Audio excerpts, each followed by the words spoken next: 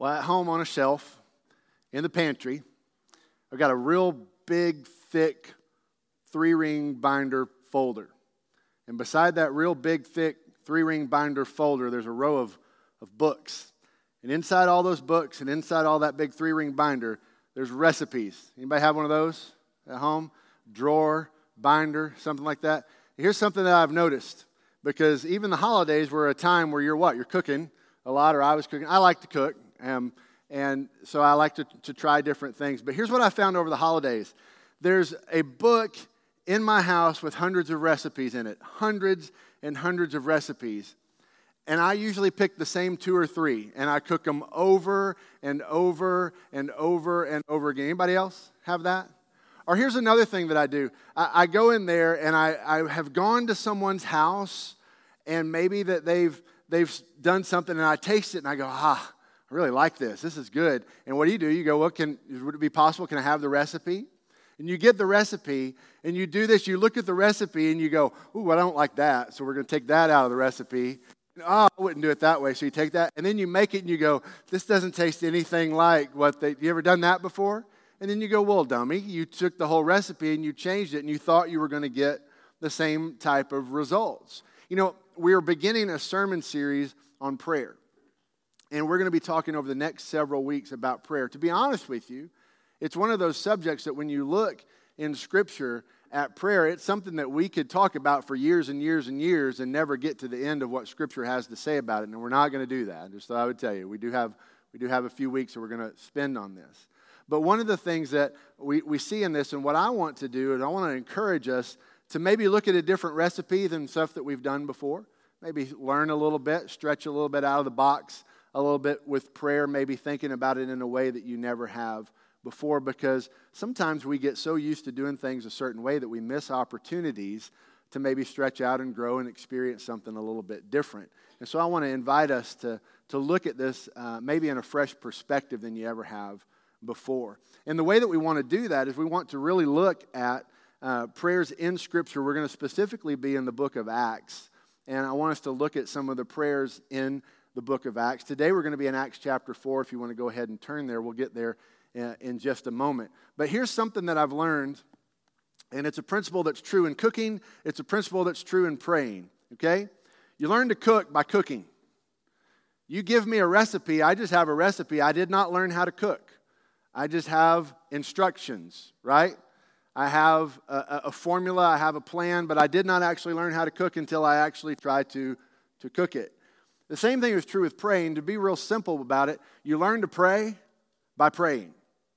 You learn about prayer by looking at God's Word and seeing what we can learn about what He says about prayer and about maybe some of the prayers of other people and what they've done. And there's a quote, it's from a book called Fresh Wind, Fresh Fire. It's an older book now, but it's a wonderful book on prayer. And Jim Cymbala in this book writes these words. He says this: if we call upon the Lord, He's promised in His Word to answer, to bring the unsaved to Himself, to pour out His Spirit among us.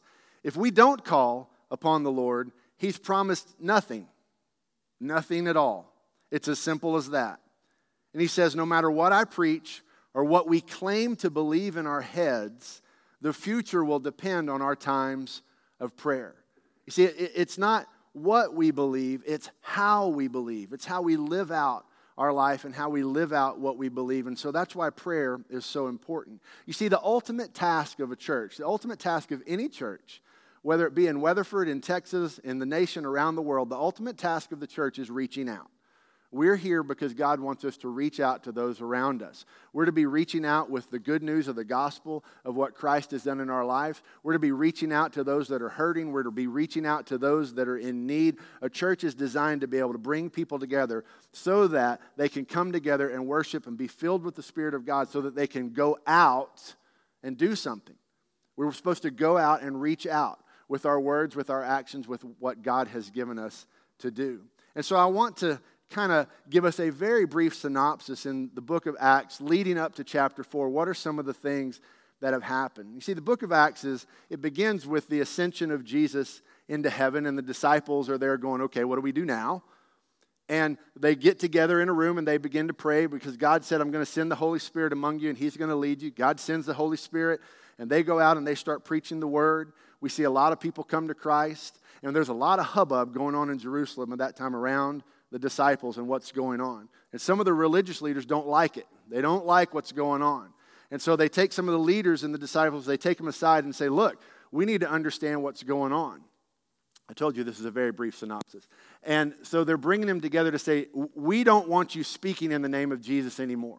We don't like the results that are happening. We don't like what's happening and what's going on. So they've brought them together. They've told them, you can no longer speak in the name of Jesus. You can't talk about this anymore. You need to be doing some other things. And so we pick up the story in Acts chapter 4, verse 23. After they'd been brought before the leaders, after they'd been released and told, you can no longer speak in the name of Jesus, this is what it says beginning in verse 23. It says, after they were released, they went to their own people and reported everything the chief priests and the leaders and the elders had said to them, which was, you can't preach in the name of Jesus anymore. And when they heard this, they being the church, the group of people who are around them, the followers of Jesus Christ, when they heard this, what the apostles had reported, they raised their voices together and they said, Master, you are the one who's made the heaven, the earth, and the sea, and everything in them. You said through the Holy Spirit, by the mouth of our father David, your servant, why do the Gentiles rage and the prophets plot futile things? The kings of the earth take their stand, and the rulers assemble together against the Lord, against His Messiah. For in fact, in this very city, both Herod and Pontius Pilate, with the Gentiles and the people of Israel, assembled together against your holy servant Jesus, whom you anointed, to do whatever your hand and your will had predestined to take place. And now, Lord, consider their threats, and grant that your servants may speak your word with all boldness, while you stretch out your hand for healing, and signs and wonders are performed through the name of your holy servant Jesus. And then verse 431 is just great. It says this, when they had prayed, the place where they were assembled was shaken, and they were all filled with the Holy Spirit and began to speak the word of God boldly. Now, if somebody had come up to pray today, and when they had finished praying, our place started shaking, we would be exiting out as quick as we could. We would be having a very odd feeling. Why is this place shaking? But this shaking was a response of God saying, I'm here with you. And I love the response. It was shaken, and then they were filled with the Holy Spirit. Now, the Holy Spirit had already come in chapter 1. He had already filled them. So this was a fresh filling. It was a refreshing. It was a time to say, you are now ready to go out from this place. They came together, they prayed, they were filled again, and they were ready to go out. And God, boom, He shook the place, and He sent them out, and they spoke boldly. See, that's just a real microcosm picture of what church should be like, quite honestly, every time we get together. It should be a place where we come together and we're refreshed and we're refilled because we've been out doing the work of God and we're kind of spent. We're maybe a little tired. Sometimes we're discouraged from the response we get, but we should be able to come together as believers and say, okay, let's get refocused. Let's remember who God is. Let's remember what He's doing. And let's then now go again from this place and boldly do what God has called us to do. That's what was going on. So we want to figure out then, how did they get to this place? You know, like I said, we want to learn about prayer by looking in Scripture at what other people have done with prayer, maybe what their response has been. And I would love to speak with you after the service. If you can say, yeah, I prayed one time and the place shook. I want to know who you are. I want to learn from you. I want to see this. But I would love for God to speak and answer in prayers in such a way that you just manifest His presence in a way of just shaking us. And so we want to figure out how they got to this place. So they were brought aside. They were told not to speak in the name of Jesus. Now, for a lot of us, when we run into some opposition in life, when we run into an opposition, things don't really go the way that we want to do. Think about it. What's our immediate response? What do we initially do? Their immediate response was to pray. When the believers came together and they figured out what was going on, their immediate response was, we have to go to God first. Now, many of us have a different go-to place.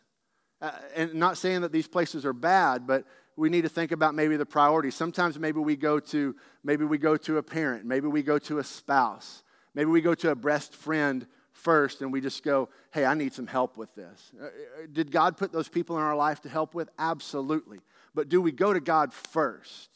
Even in this environment, some of us, we go to Facebook first, and if enough people like it, then that's how God's speaking to me, then we're good. Or if I get enough clicks on Instagram, then I know. That's maybe a horrible place for us to start sometimes when we're looking to see what God is leading us to do. We need to learn that, like the disciples, their immediate response, no matter what was going on in life, was we're going to pray. And so I want to give you some good news. Along this series, I hope to just uncover some things, maybe about prayer, that'll help you go and relax a little bit about prayer. Because sometimes we put prayer in this little area where we make it sometimes a little bit more difficult than it has to be at times. And we have maybe some preconceived notions about what powerful prayer is or what good prayer looks like. And here's the first thing I want to explain to you this morning. You don't have to be able to do these long and lengthy prayers for God to be able to answer. This prayer that we just read, 6 verses, it's the longest recorded prayer in the book of Acts. Longest one in the book of Acts, where the church is beginning and gaining its momentum. This is the longest prayer that we have in the book of Acts to model. And so we want to look at some of the things that they did in this prayer and learn from it. But the good news is it's not all that long. And so you need to know that while God is walking with you and while you're dealing with things in life, you can immediately go to God in prayer. And it doesn't mean you have to stop and set aside 45 minutes and shut down everything that you're doing to seek the Lord in this way. It can just be a simple moment to acknowledge, God, you're here, you're bigger than this, and I need your help. And that's where you can start with prayer. Is it great to set aside lengthy amounts of time for prayer? Absolutely. We see that model from Jesus, who often withdrew to lonely places to pray. We see all kinds of models, but it doesn't have to be just this one way that we do it. So whatever you're facing in life, you can immediately take those things to God. One of the things that we see is this phrase that they raised their voices together.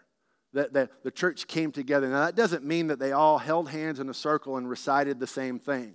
It means that their hearts were unified, that they were in the same place, that they came together and acknowledged that here's the problem and here's God, and we're going to focus on God, and we're going to be together in whatever God is calling us to do. It wasn't about the words, it was about the hearts of the people at the time of the prayer. And so they came together in unity to pray. Oftentimes we see in churches the inability to come together in unified prayer. And a lot of times that happens because, quite simply, it's because of our preferences. And we tend to take our preferences and we make them bigger than the importance of unity within the church and unity within the body of believers.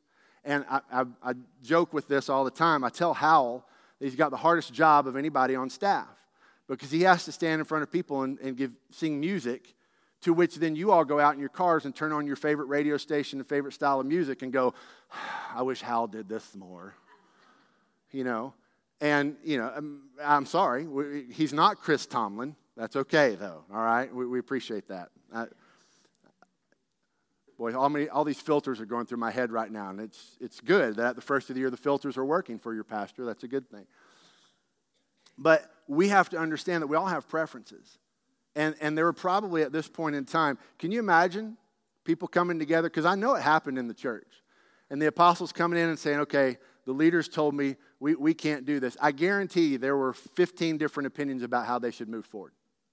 And somebody stood up and said, we just take them out. We just need to take them out. We need to stand up. We need to fight against them. We need to do that. And I'm sure there were other people on the other side going, oh, no, we just need to, these are the leaders, and God knows they're the leaders, and we just need to do that. Can you imagine? I don't think, we sometimes get this picture in our head that things that happen in the Bible just happen in this neat and orderly fashion, and that the people were different than we were, and they all got together and go, well, certainly we know exactly what to do, thine Lord, thank you.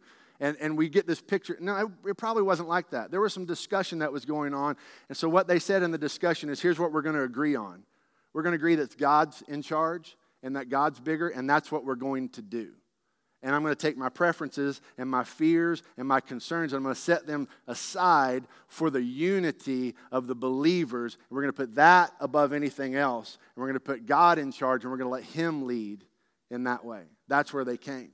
And so we see the unity that comes together. It says that they raised their voices together, that they agreed. You know, we have a word for agreement in prayer. Did you know that? You might know what that word is? Amen. There we go. Amen does not mark the ending of your prayer where now God has left and you get to move on and do other things. Amen is a sign that I am in agreement with you. So let's practice together on the count of three, just an amen. Everybody, 1, 2, 3, amen. See, look, it's not that hard to do. When we're together as a congregation and somebody's praying and somebody says something and you're going, I'm in agreement with that, it is okay for you to say amen.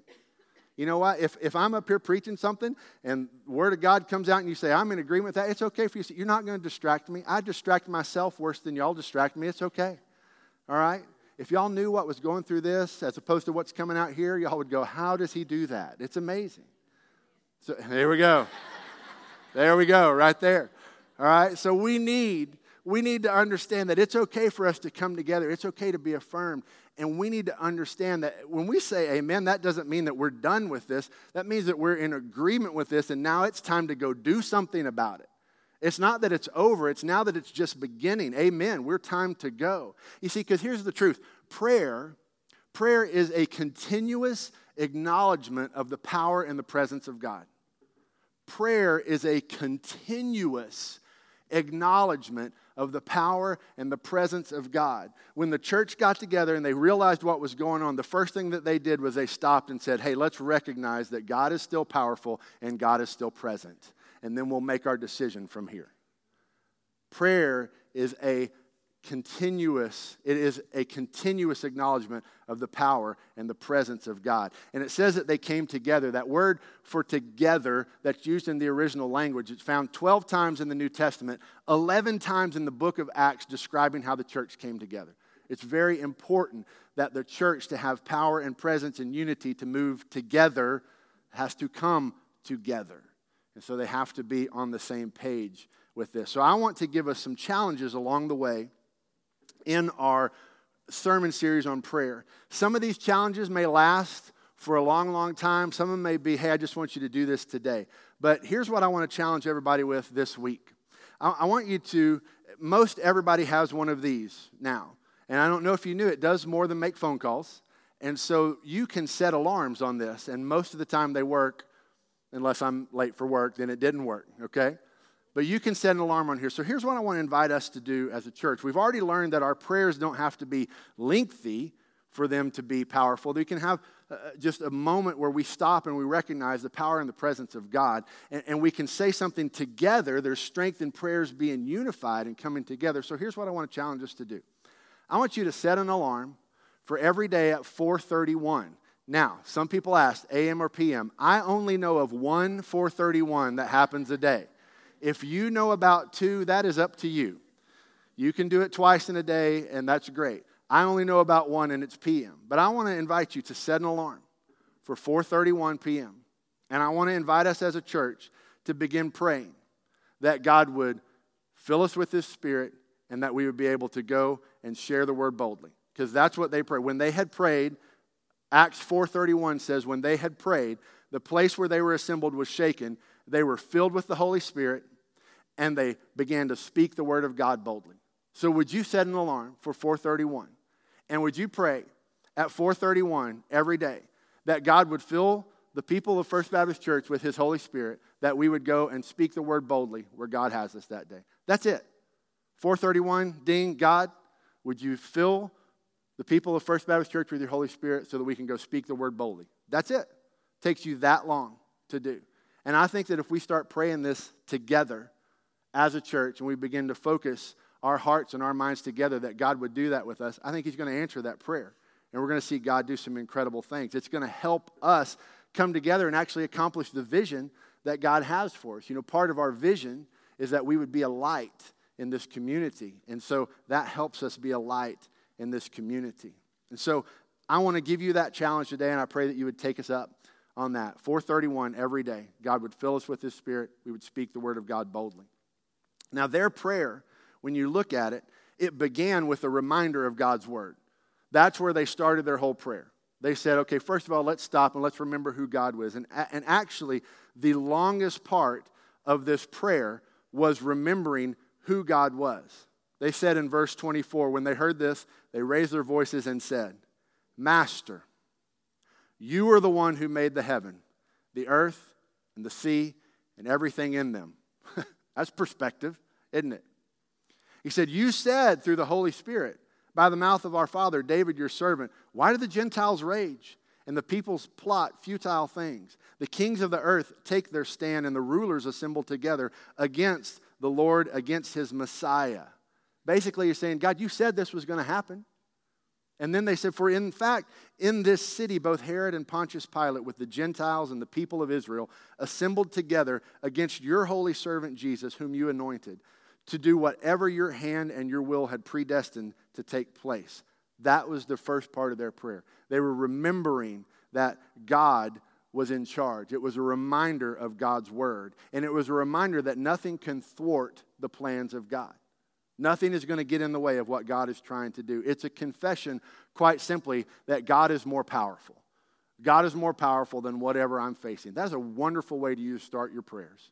Just start your prayers by remembering, God, I'm about to pray to you, and whatever it is that I have to pray about, you're more powerful than it. You created the heavens, the earth, the sea, everything in it. You gave me life, you gave me breath, so what I'm about to bring to you, you can probably handle. That is a great way to put perspective at the beginning of your prayers. And so we see that many prayers in the Bible actually are filled with Scripture because what they were praying was other Scripture. As a matter of fact, in Luke 6:45, it says, a good person produces good out of the good stored up in their heart. And an evil person produces evil out of the evil stored up in his heart. For his mouth speaks from the overflow of the heart. You realize that, right? Our mouth speaks from the overflow of our heart. So if we haven't been putting the Word of God into our heart, if we haven't been putting that there, then there's nothing to draw from. And the overflow of our heart could either be empty or it could be full of things that aren't godly. But we have to work to put the Word of God in there so that when something like this happens, bam, my first response is to go, out of the overflow of my heart comes the Word of God. And we're going to start there, and then we're going to put everything in perspective from there. So that's one of the things that we see that they do. They start with the Word of God. And look at what their prayer was. Their prayer was for two things. Their prayer, first of all, was for obedience. And second of all, it was for opened eyes. Now, I will tell you something. When you begin to pray that God would help you obey His Word, He will answer that prayer. When we begin to say, God, give me strength to obey what you're teaching me what to do, God will answer that prayer. You see, they had been told by Jesus in chapter 1, go and be my witnesses. And then now they're being told by the religious leaders, you can't speak in this name anymore. So they're going, uh-oh, what do I do? And even in their speech, they talk about obeying God versus obeying men. We'll get to that in a few weeks. And so they say, God, you've got to give me strength to obey your word in the midst of what I'm seeing all around me. Now, come on, does that not sound like a prayer that could have some traction in your life? God, would you give me strength to do things your way when I see so many other ways to do things? God, would you give me strength to obey your word even when I see that other people might even be going against what your word says? Their first part of their prayer was for obedience, but then they also prayed for open eyes, and I think this is important for us. They prayed these words. They said, God, we want to see while we have the ability to speak your word with all boldness, while you stretch out your hand for healing and signs and wonders are performed through the name of your holy servant Jesus. It was basically this, God, we want to obey, but sometimes when we're obeying, it's hard for us to see what's going on. So open our eyes to what you're doing around us. You know, sometimes we get so focused and so concerned on our needs or the issues in our lives that we just kind of put our blinders on and we miss that what God is doing all around us is incredible. And it might not necessarily be happening in our life, but it's happening. It's happening in others' lives, and He's doing healings. He's moving in special ways. And let me just go ahead and say this. It might not even be happening in our church, but it might be happening in another church in town. God bless them. Let it go. Let's see God work, period. That's what we want to see. And so that's their prayer. God, give us the strength to obey you, to do what you've called us to do, and let us see how you're at work all around us. That's where they were. So, like I said, we want to learn how we can pray with the same kind of power and the same kind of effectiveness that the disciples did here. So I just want to real quickly point out 3 quick things about this prayer that we can actually do. Okay, what we've learned from this and what we can actually do, how I can pray with power. The first thing is this: we need to learn to gaze at God and glance at our problems. We need to spend our time gazing at God, looking at the one who can actually do something about our problems, and just glancing at our problems. Now hear me. This doesn't mean we ignore our problems. The disciples didn't ignore their problems. But when you look at the longest recorded prayer in Acts, you see that most of the verses were focused on talking about the bigness of who God was. And then there was one sentence: God, here's our issue, can you help us? But they spent the majority of their time reminding themselves, God is bigger, God is bigger, God is bigger, God can do, God will do. And so if we will tune ourselves to learn to gaze upon God while we glance at our problems, it will give us power and effectiveness in our prayer. It's not sticking your head in the sand. It's not walking around going, I don't have any problems. No, we've all got problems.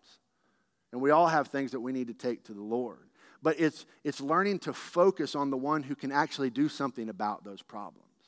That's what we can learn from the disciples in this prayer.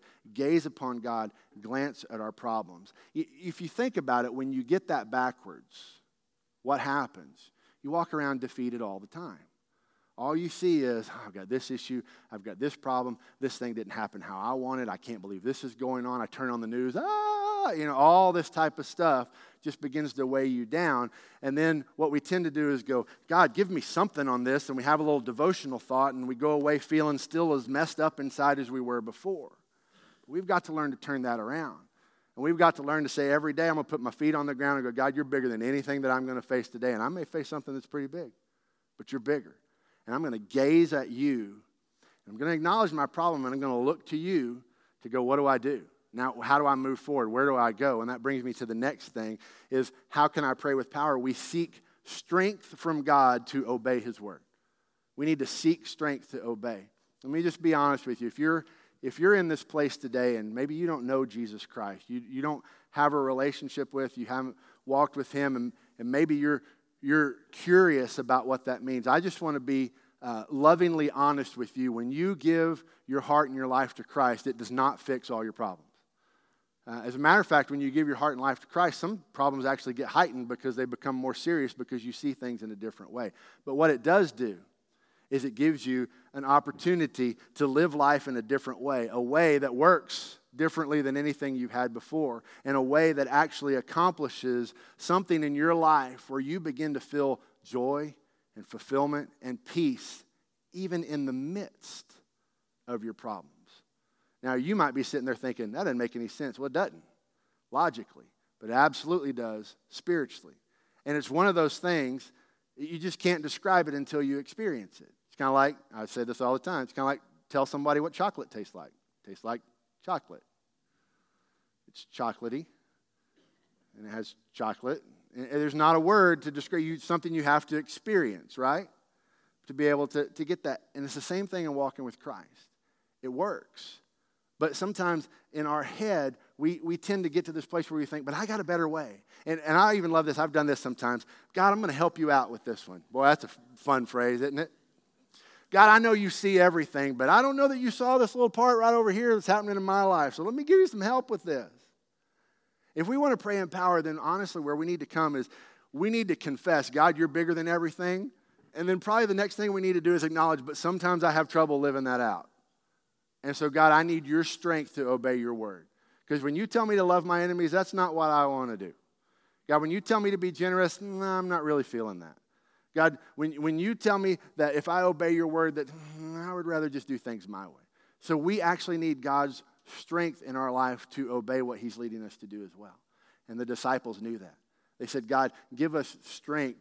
Fill us with your spirit so that we can go preach the word of God boldly. God, you're going to have to work in our heart so that we can actually obey you, even as believers. They were not seeking comfort. They weren't seeking this mystical feeling of peace and happiness. They were just going, God, help us to obey. Because we understand that if we obey, then in our range of the world, we can at least be trying to do what you're trying to do here on this earth. Give us strength to obey you. So you can gaze at God and glance at your problem, spending more time focusing on the one who can do something about it than the problem itself.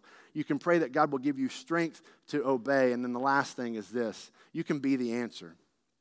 You can be the answer. Now, let's be honest. Sometimes we like to pray prayers. God, there's all these issues out there. Would you please fix them all while I sit over here and observe and give you a hand? God, awesome job. Thank you for doing that. That's sometimes what we want to do. But that was not the prayer of the disciples at this time. The prayer of the disciples was, God, work in our hearts so that we go out and we're actually the answer to this prayer. You have to give us strength to obey, but then, God, let us go do the work. And I said it earlier, I'll say it again. When we begin to pray that we would obey God's word and that God would use us, God will answer that prayer. God will absolutely answer that prayer. Now, it might not shake the building, but it'll definitely shake your life. And God will do some incredible things in you that you've never seen before. You might actually open up a new recipe in that book and look at it and go, I don't think I'll try this one.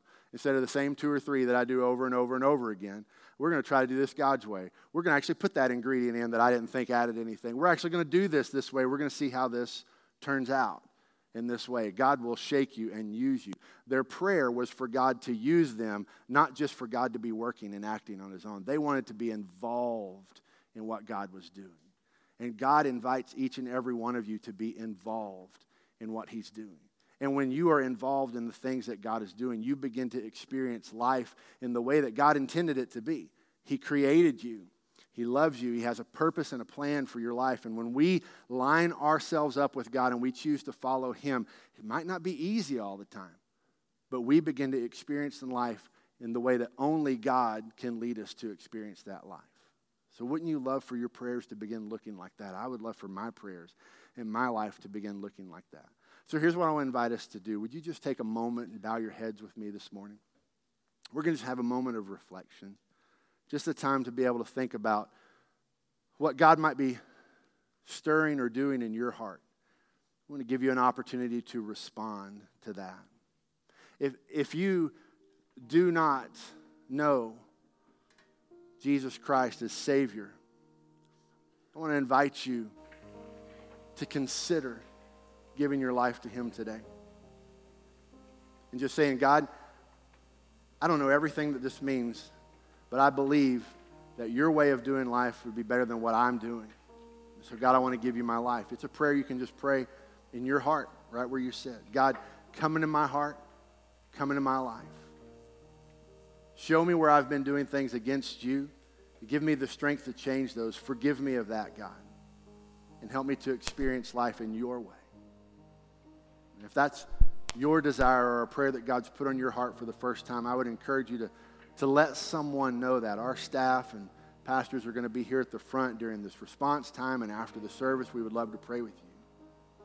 But I know many people in here have already made that decision, and so my challenge for you today would be that you would pray as the disciples prayed. That God, you would fill me with your Spirit. Give me boldness to speak your word.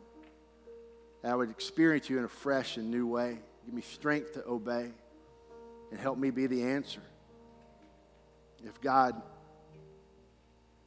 would begin to do that in the hearts and lives of people in our church, what a difference would it make in Weatherford, in our city, in our state, and around the world. God's with us. He's big enough, and he will answer that, and he will do that when we're trying to line ourselves up and be obedient to him.